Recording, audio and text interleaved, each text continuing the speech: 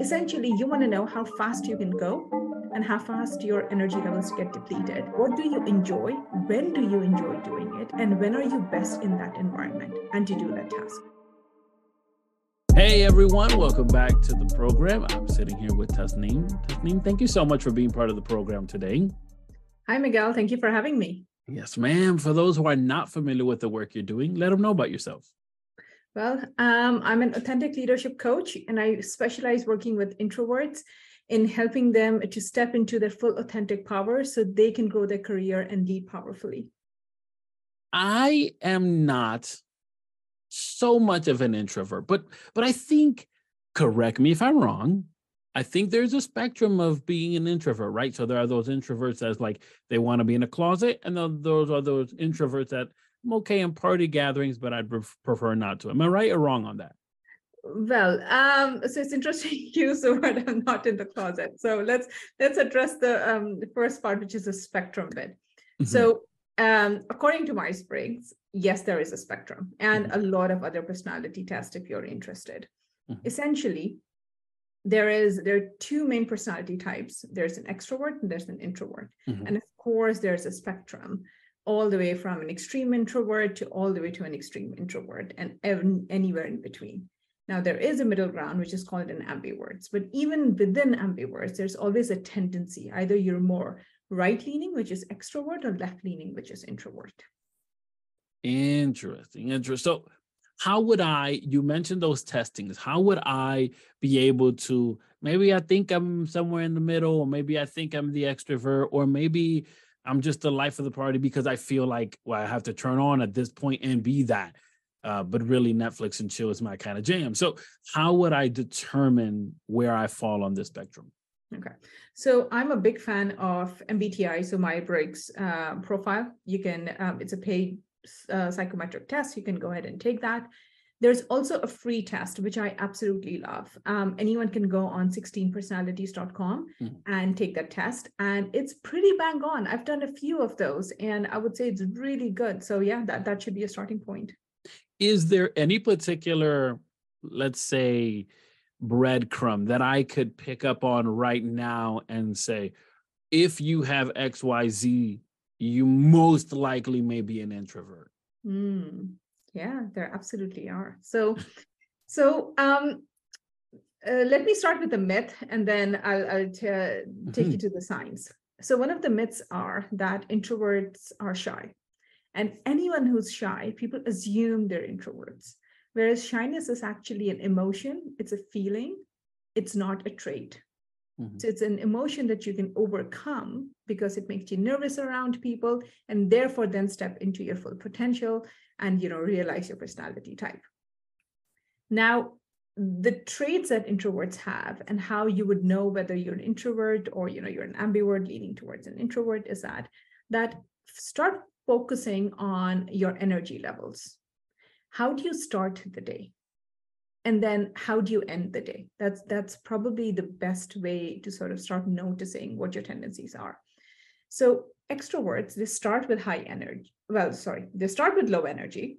And as they continue to interact in their environment with people, with maybe something that stimulates them, as their own individual self, they'll keep building on that energy.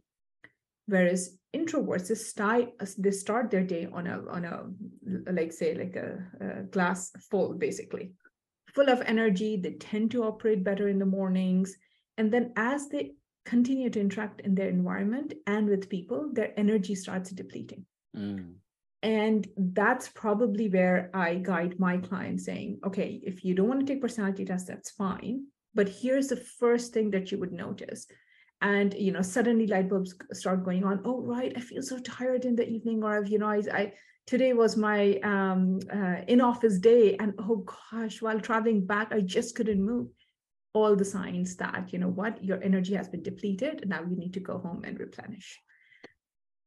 Typically, when a person is in leadership or in a business position, they are in service to people, so they have to engage with people. And so how do we manage to balance this?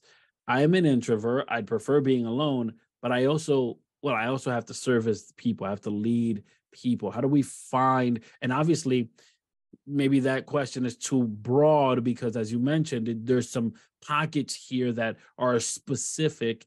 But is there any general strategy with reference to if you are an introvert and you find yourself in leadership? Here's kind of how to balance these out, or at least a starting point. Okay. So another myth is that introverts don't like to interact with people, which is completely untrue. They do like to interact with people. The difference is, they cannot interact with people nonstop every single day. So as I said that, their energy levels get depleted. So there is a preference to recoup their energy and also be by themselves and do tasks that they can do by themselves. That, however, does not mean at all that they don't like talking to people, don't like socializing, don't being around them. So if you're in a leadership position, my advice would be, look, you're in a leadership position, you're in a prominent position, and there are people who are looking up to you. And therefore, there's certain, I would say, behaviors that you need to exhibit to motivate people, inspire them, and allow them to be their best selves. That's what a leader does. And therefore, you need to understand, how do you need to manage your diary? How do you want to, manage your meetings and interactions with people in a way that allows you to be your best self, and then also allows you to sort of step away and do your own thing by yourself. So, for example, you can have a lot of face-to-face meetings first thing in the morning. That's when your energy levels are high.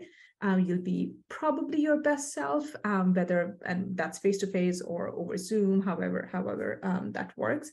And then what I would probably say is that, see how you feel. Perhaps you need a good lunch hour. You go for a walk, you do your lunch, and then, you're fine. But then for some other people, perhaps because they've had a full morning, they would prefer to put their heads down and work in the afternoon, and that's how it works.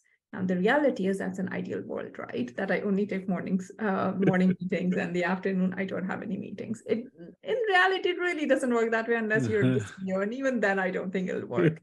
And therefore, I think that it is all about understanding.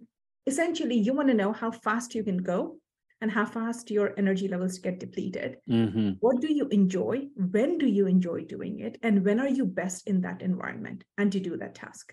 If you can figure those three things out, your energy level, what you enjoy doing, and how engaged or how best you are yourself, then you can start understanding, right, so I've got an important meeting, I need to interact with my team, let me schedule that first thing in the morning, because that's when I can be more dynamic and more myself, and I can really, inspire people.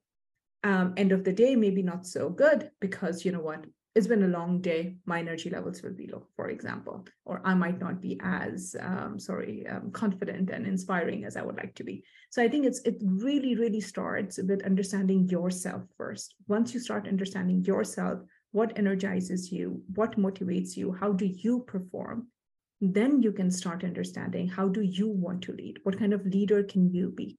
How will you show up in different settings and still be authentically true to yourself? I think that's really important. Yeah, I love that, right? Because it's okay, I have a heavy meeting or I have a heavy morning. Well, let me line that up with my energy level. I was conversing with someone and they were talking about similar to what you're saying, where they understand, okay, in the mornings I'm great and at night I'm great, but the middle of the day I'm not so great. So they bulk their meetings. It's either early morning or late afternoon, but nothing in the middle. And that allows you that time to recharge and kind of recenter. In the beginning of the year, Tasneem, many individuals, they either set New Year's resolutions, which is these goals that they're going to accomplish throughout the year, or they set a one word, and this one word anchors everything that they're going to do for the year. I'm curious, in that particular spectrum, where do you lie? Are you more of a one word person, or are you more of a goal and New Year's resolution person?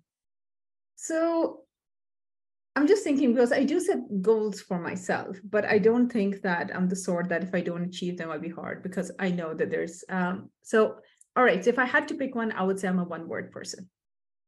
Okay. If you were to be able to set up one word for your life, this one word that encompasses your entire life's work, what would that one word be? Believe. Believe in yourself, believe in the higher source, and believe in the people around you. There's a lot of power in that. For those who are connected to Tasneem and they want to get connected with you, how could they do so? I would say reach out on LinkedIn. That's the best source. If you look up for Tasneem Ali, you'll find me. Yeah,